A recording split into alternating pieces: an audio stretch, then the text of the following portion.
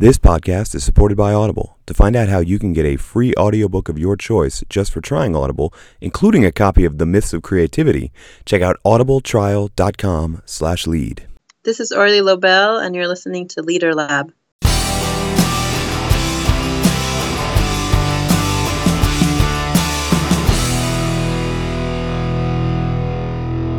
So who are you and what do you do? I'm Orly Lobel. I'm a law professor at University of San Diego, and I am the author of Talent Wants to Be Free: Why We Should Learn to Love Leaks, Raids, and Free Riding.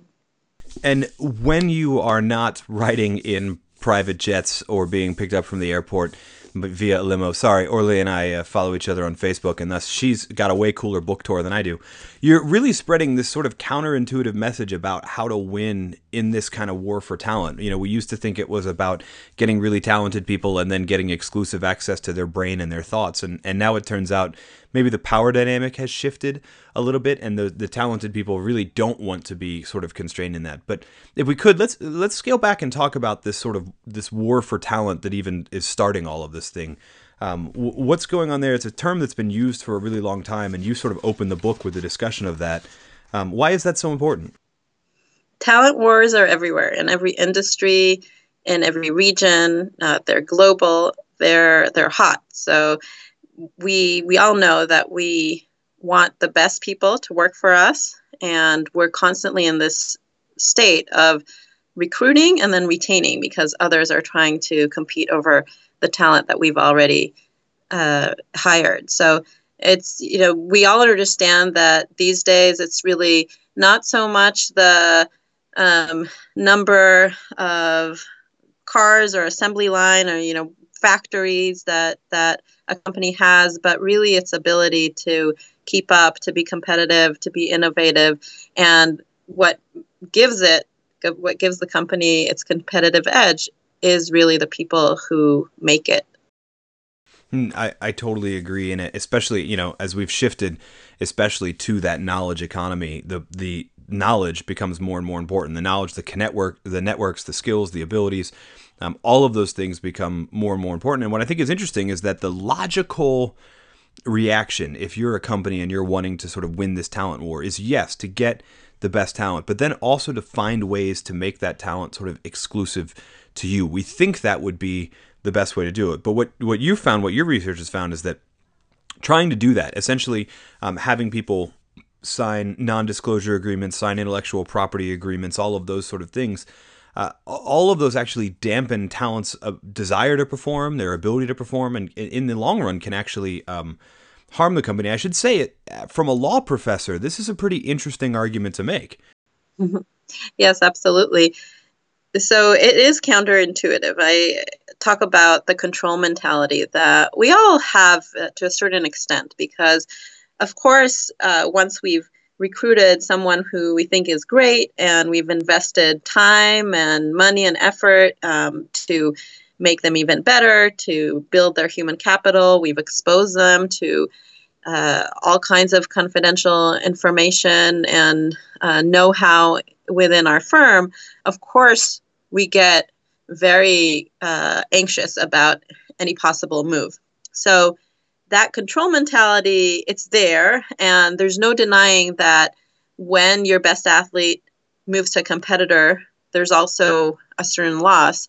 But in the book, what I try to give us all is something that challenges a lot of our initial intuitions. So first, how to do retainment, how to do recruitment in ways that are much more productive, and also to understand that sometimes losses actually come with a lot of benefits, that there's a repeat game that make the kind of the tournament of people leaving you more advantageous, more beneficial than we kind of in the first reaction think of it as a win-lose situation.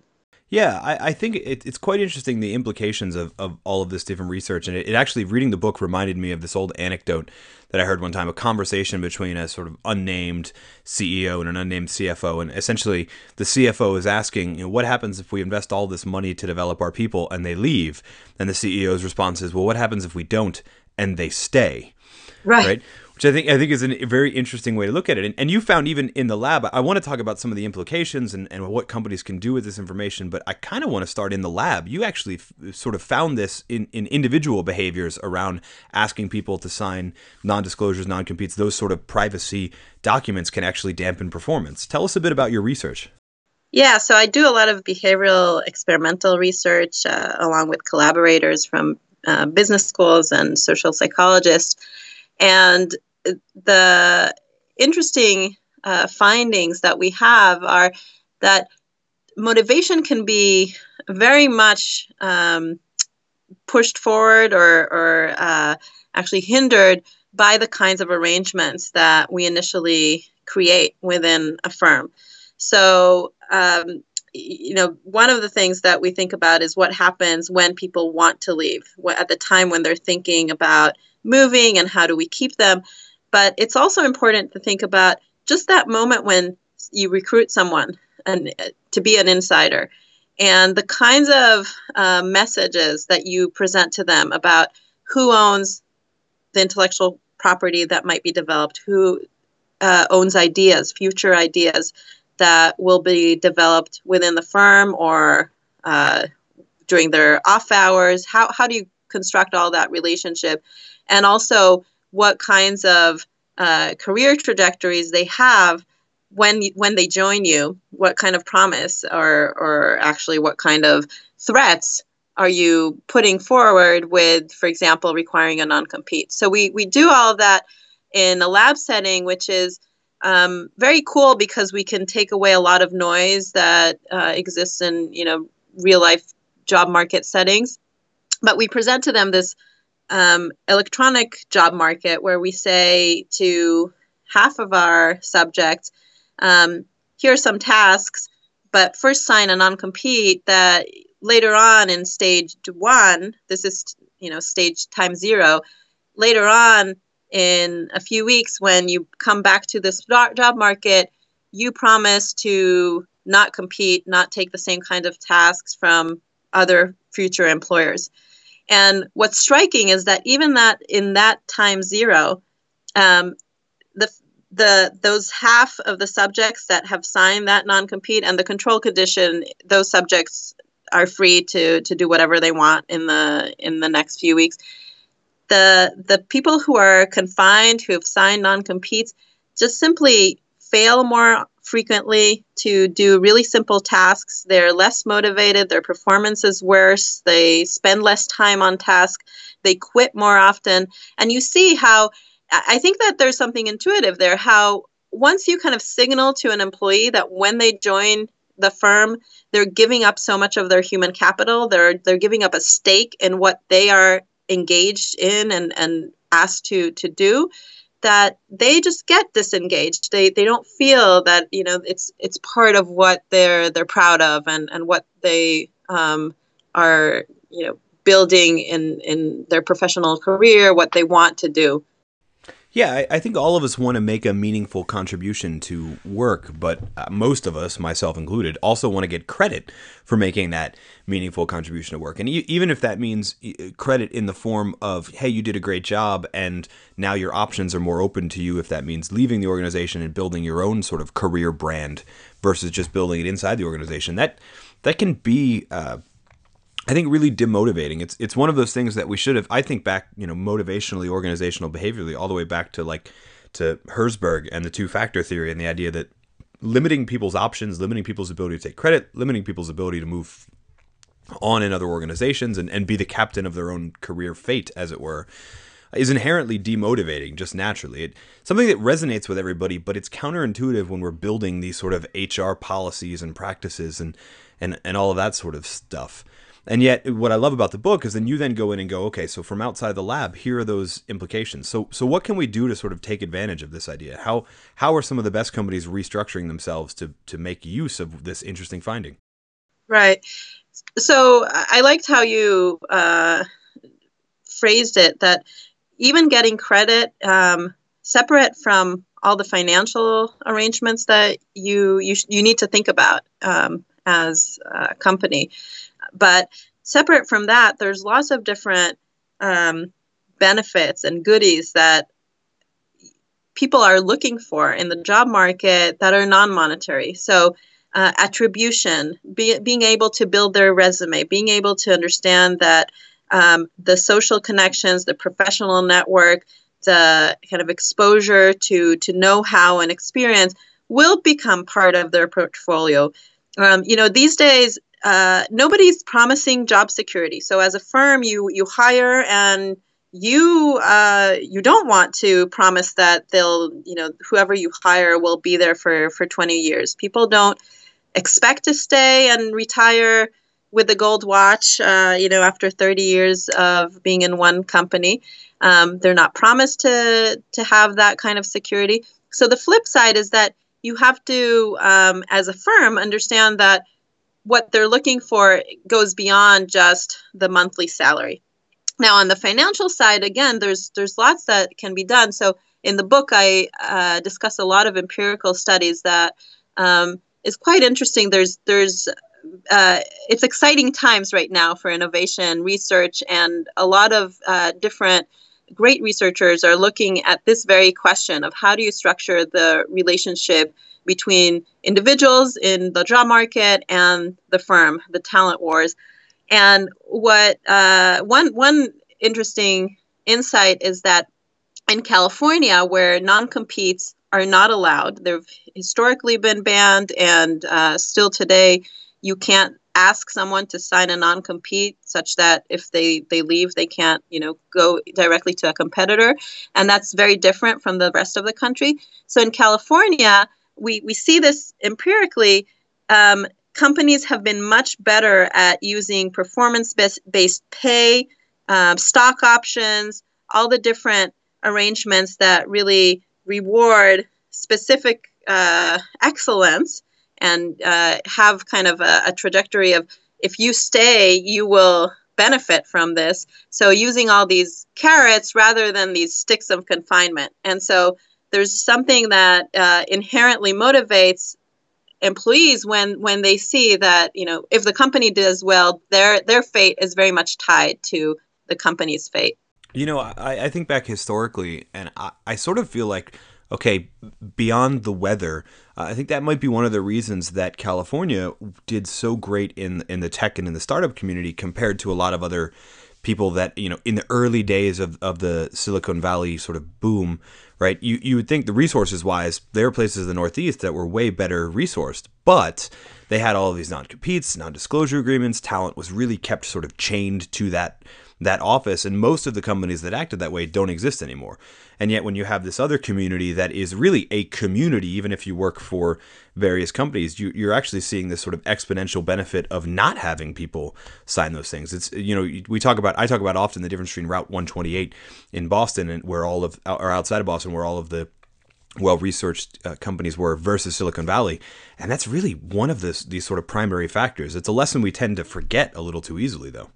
Absolutely. So it's a virtuous circle, as you describe, where it is the classic comparison between Silicon Valley and Route 128, the Boston area, where they start out with both great human capital, great universities, Stanford and Berkeley on the one side, MIT and Harvard on the other coast. They're great cities and great companies on both ends of the coast, and we have we see in Boston really the stagnation. We see companies getting bigger, vertically integrated, but also stagnating, and a lot of them disappearing.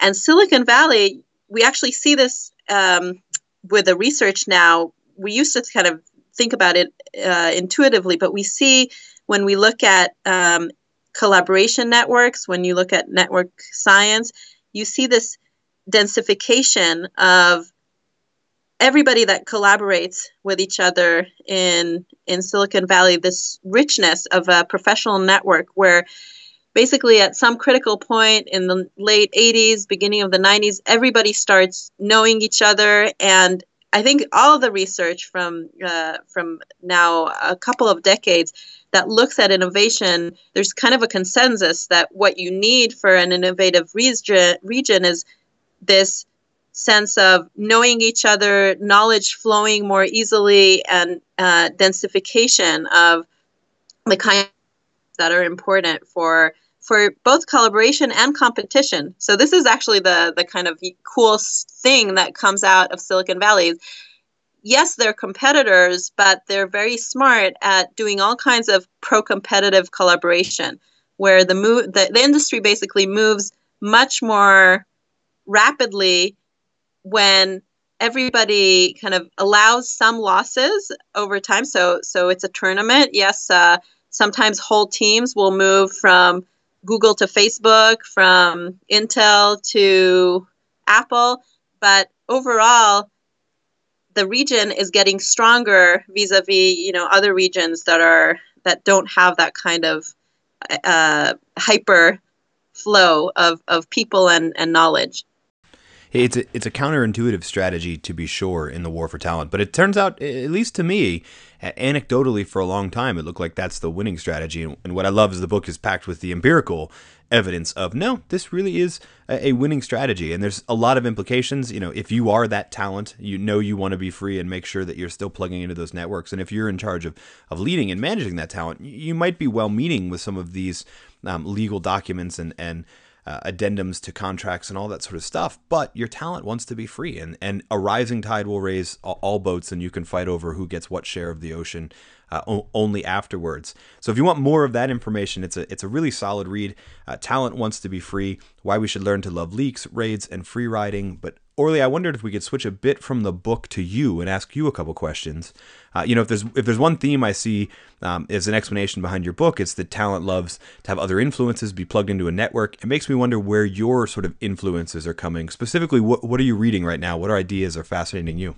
I'm reading a book by John List and Uri Gnisi. They're economists from University of Chicago and UCSD. That's called The Y-Axis. And their book is all about motivation and how do you drive, how do you trigger those internal drives in all kinds of settings. And this is part of my network. So I mentioned I do a lot of collaborative work with behavioral economists. I'm writing a few articles right now in collaboration with people actually around the world. So some of them are European and Israeli, about behavioral economics and its implications, all the implications that come from behavioral economic studies to law and policy, and also just organizational behavior and how firms do business. So I find all of that very interesting. Yeah, and proof that network effect really exists, and that you're at least following in line with the ideas in your own book. And is that sort of what's next for you? Or the book is by no means launched, but I'm also sort of curious to see what's on that horizon for you. Or is that another book, or is that actually taking into trying to sort of shape how policy is written? What's the future look like for you? Yeah, probably both. So there will be another book. Talent Wants to Be Free. Yeah, it just came out a couple of months ago, and I've been having a lot of fun reaching a lot of different communities. So the different business communities and researchers across campus, psychologists, economists, and then policymakers for sure at the state level and the federal level. So I'm involved actually right now in patent. I'm consulting on patent litigation in Silicon Valley and network security. Lots of fascinating questions that come up and pop up in all kinds of unexpected areas. So there are a lot of different things in the future. Yeah, no, it sounds like, thank goodness you're free, right? Because there's an exciting future ahead. If people want to find out more about you, more about the book, more about all of the things that are coming down the pipe for you, where can they find you? Lobel at sandiego.edu, LOBEL at sandiego.edu. I'm much better with email than I am with any other voicemail and so on. So, but I'm always happy to, I have a website and my faculty website, and I'm very happy. What is happening now with the op-ed in the New York Times yesterday, and a lot of different, like your podcast and so on, that it's just people call me all the time having this experience. I think everyone, all of us has had at some point this experience of thinking about their own dream of becoming an entrepreneur. On the other hand, their loyalties to their company, their industry, their profession. And how do you manage all that? And how do you stay passionate in your drive to create, to innovate, to invent? The book again, Talent Wants to Be Free, Why We Should Learn to Love Leaks, Raids, and Free Riding. I love all of those things. It's also a really cool cover, so at least go to Amazon and check out the cover. Quite well designed, especially. But Orly, thank you so much for joining us inside the Leader Lab. Thank you. Thank you for having me.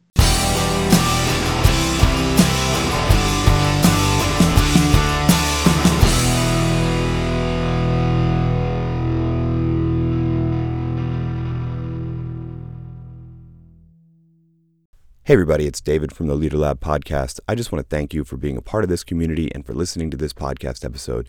And I want to remind you that you can get even more content from us if you connect with us online. We're at Twitter, twitter.com/LDRLB, Facebook, facebook.com/LDRLB. And of course, you can subscribe to this podcast in either iTunes or Stitcher, or just subscribe to our email newsletter and we'll email you every single time we post a new episode. Thanks so much for being a part of the community. Look forward to giving you even more great content.